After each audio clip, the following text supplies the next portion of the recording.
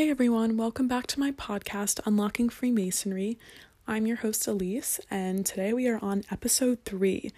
So thank you to everyone who tuned in for the last 2 episodes. Last episode, we talked about the inner workings of Freemasonry. We talked about the meetings and the initiations, what exactly goes on with those, and then also some controversial Masonic symbols that have a connection to the occult, which is actually what we're really going into today.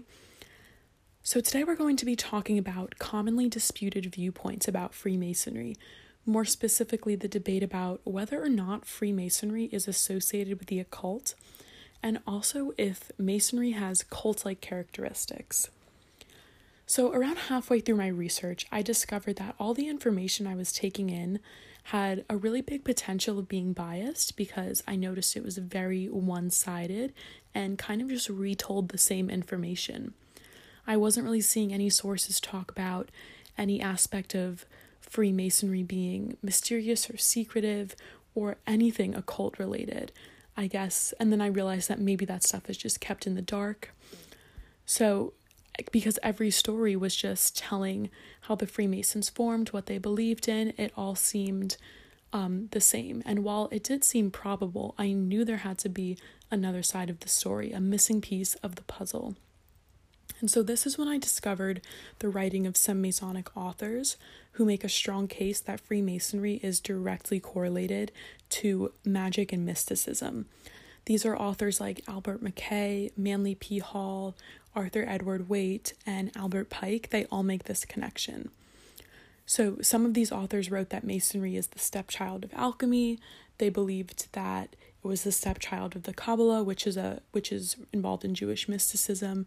So a lot of Freemasons, mainstream Freemasons, think that this is a problem, that these popular authors' works are considered as evidence of an occult connection to Freemasonry because they would like to keep that in the dark. So the first author we're going to talk about is Albert Pike. Albert Pike is definitely an interesting man, I've discovered. He was the sovereign grand commander of the Southern Supreme Council of the Scottish Rite from 1859 to 1891. He was a Confederate soldier and an editor for the Washington Patriot. And the interesting thing about Albert Pike was that he taught himself everything. He was widely appreciated and recognized as an intellect in his time, but he never went to school, so he was very much self-taught. He left his Masonic legacy by adding to the degrees of the Scottish Rite. And just to confirm, the Scottish Rite is basically like an offshoot of Freemasons. It's still Freemasons. I don't know if we talked about that in episode 1, but just to clarify. So he left his legacy by adding to the degrees of the Scottish Rite, and Masons still use the rituals that he created to this day.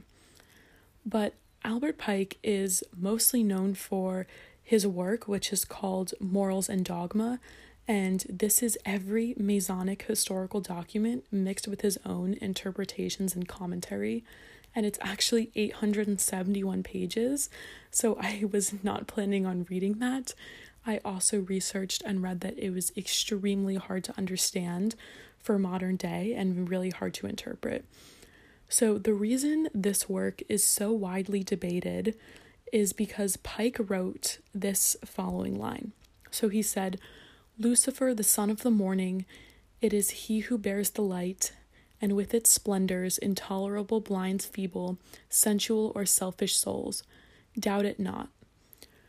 So obviously Christians associate the name Lucifer with Satan, and this led to mass hysteria about Masons worshiping the devil.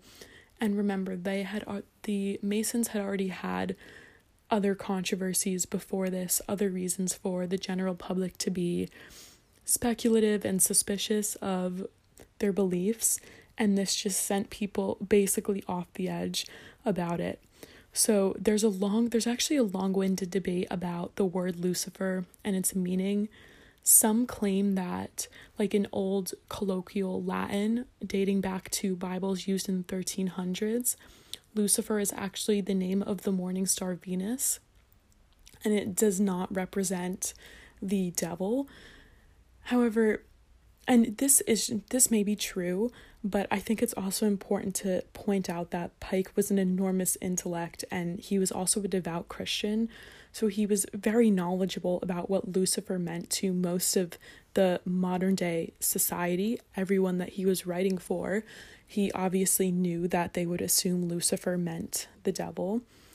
But I guess you can also argue that he definitely also knew that Lucifer had a different meaning earlier on, which was the sun, the star Venus. So it was probable that he was using that one. But this is really still up for debate. I personally don't know what to think of Pike really, and that seems to be the general conclusion for all current Freemasons as well. He was just a controversial figure because he was a Confederate.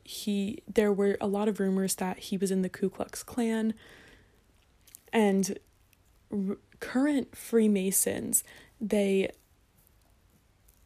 appreciate his intellect and they acknowledge what he's done for Masons, but a lot of them don't like him just because they think that he is one of the anti-Masonic writers and he started this whole hysteria from this Lucifer thing, and a lot of Masons today think that that was intentional.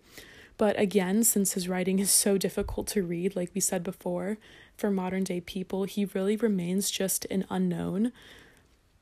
Also, an interesting fact was he had a statue put up in, I forget which city, in the past 10 years, I think, and it was torn down, and people were writing all over it and stuff. It had to be torn down because they didn't like that Albert Pike they thought he represented white supremacy, and they associated him with the Ku Klux Klan. But I think the statue was meant to show his work for Masonry, and he was holding a Bible and just a academic work. So interesting fun fact. But yeah, like I said, others think he was an honorary Freemason and that one line was just understood, but I guess we will never really know. So moving on to kind of discussing a cult situation.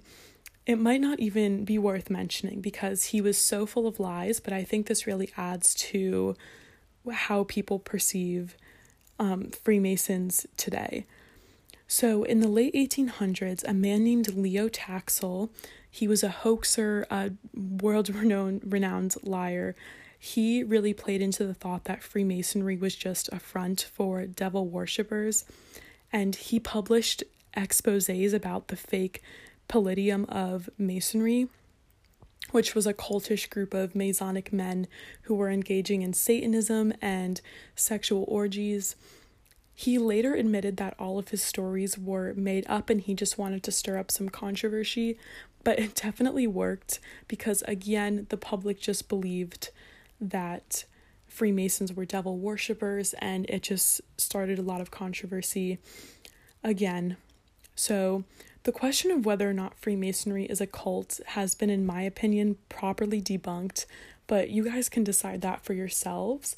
So we're going to go over what the American Heritage Dictionary defines as a cult, and they define a cult in 6 ways. A cult is a religion or religious sect generally considered to be extremist or false. Now, I really don't think so. Freemasonry is not considered a religion, so the Masonry doesn't really apply to this first one. Number 2 is a system or community of religious worship and ritual.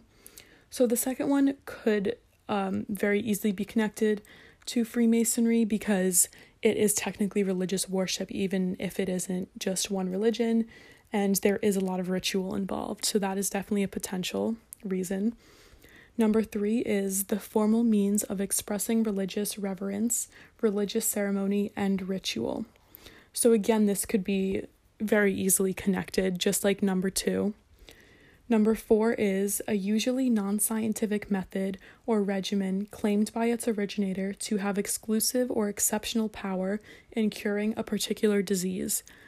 So nothing about Freemasonry, no one has ever said that they are capable of curing a disease, so number 4 really does not pertain. Okay, number 5 is obsessive, especially faddish, devotion to or veneration for a person, principle, or thing. Freemasons don't worship one thing collectively. They have a master mason in each lodge, but that is very specific to where you're living, what lodge you're in, and they don't exactly worship him. So that doesn't really apply. And the last one, number 6, is an exclusive group of persons sharing an esoteric, usually artistic or intellectual interest. So this last one is actually what we're kind of discussing in this episode, is the debate if Masonry is esoteric or not, which we will also be talking about in the next couple points. But I would say out of these 6, 2 definitely apply and 3 could apply. But again, that's just an opinion. And I think that people who say Masonry is a cult, they maybe just based that off of knowledge that is really not factual. But again, that's all your own opinion. I think the possibility is definitely there. So out of all the men who connected mysticism to Masonry, I believe that Manly P. Hall's interpretation would most likely be the most accurate. But this is completely up for interpretation. And if you would like to see for yourself, I recommend reading his 3 works on it. I read them. They're called Freemasonry of the Ancient Egyptians, Masonic Orders of Fraternity, and The Lost Keys of Masonry. So Manly P. Hall believes that Masonry was built on esotericism. He believes that Masonry is not as much historical, but it is a divine symbolic language perpetuating under symbols of the sacred mysteries of the ancients. And he writes that, this is a quote from his book, "The Masonic Order is not a mere social organization, but is composed of all those who have branded themselves together to learn and apply the principles of mysticism and the occult rites." So he believes that there is a strong connection to the occult in how Freemasonry was built and originated. And he also believes that today's Freemasons are completely blind to the fact that the early Masons were basically built upon these esoteric beliefs. So he also explains in his books that after the 1750s, when Masonry moved from operative Masonry to speculative Masonry, if you remember, we talked about in the first episode, the members dedicated to the secret doctrine and the fulfillment of the great work, they died out and they began to deny its esoteric systems. So I read a bunch of other works about the histories of the Freemasons, and all of them said that Hall's work was not factually correct, and you can't factually prove any of what he was saying about them being esoteric. With that being said, I think after reading Manly P. Hall's book, while it's not exactly what you would consider exact facts, I do think that he has enough of an argument there to prove that Freemasons were originally built off of esoteric beliefs, and also maybe even related to the occult. So I think that there's no denying that early members during the Enlightenment era, such as Voltaire, they taught the esoteric teachings of mysticism to the Freemasons. So I do really believe that Freemasonry used to be esoteric. However, I also think that it died out, and obviously the Freemasons today don't acknowledge that they have any esoteric connections, any occult connections, and I really just think that's because they don't want the public to be even more skeptical than they already are. They just want to deny everything and save as much face as possible. I do think that it's something that we as outsiders, as researchers, or just if you're interested in Freemasons, I think it's something that we should definitely consider as a possibility, that it had a strong occult connection. I really don't think it's that outrageous of a claim.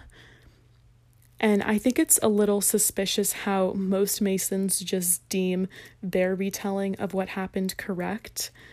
I don't think one is technically right over the other. I do think the historians and most of the Freemasons that retell exactly what happened historically, and they don't mention the occult or any esoteric beliefs, I think they are correct. But I also think that these people, these Masons who do believe that there was an esoteric connection, an occult connection, I think they're also onto something. They definitely have a point. So that concludes today's episode. Thank you guys so much for listening. The next episode, we are going to be getting into all of the Freemason conspiracy theories. So definitely stay tuned for that, and thanks for listening.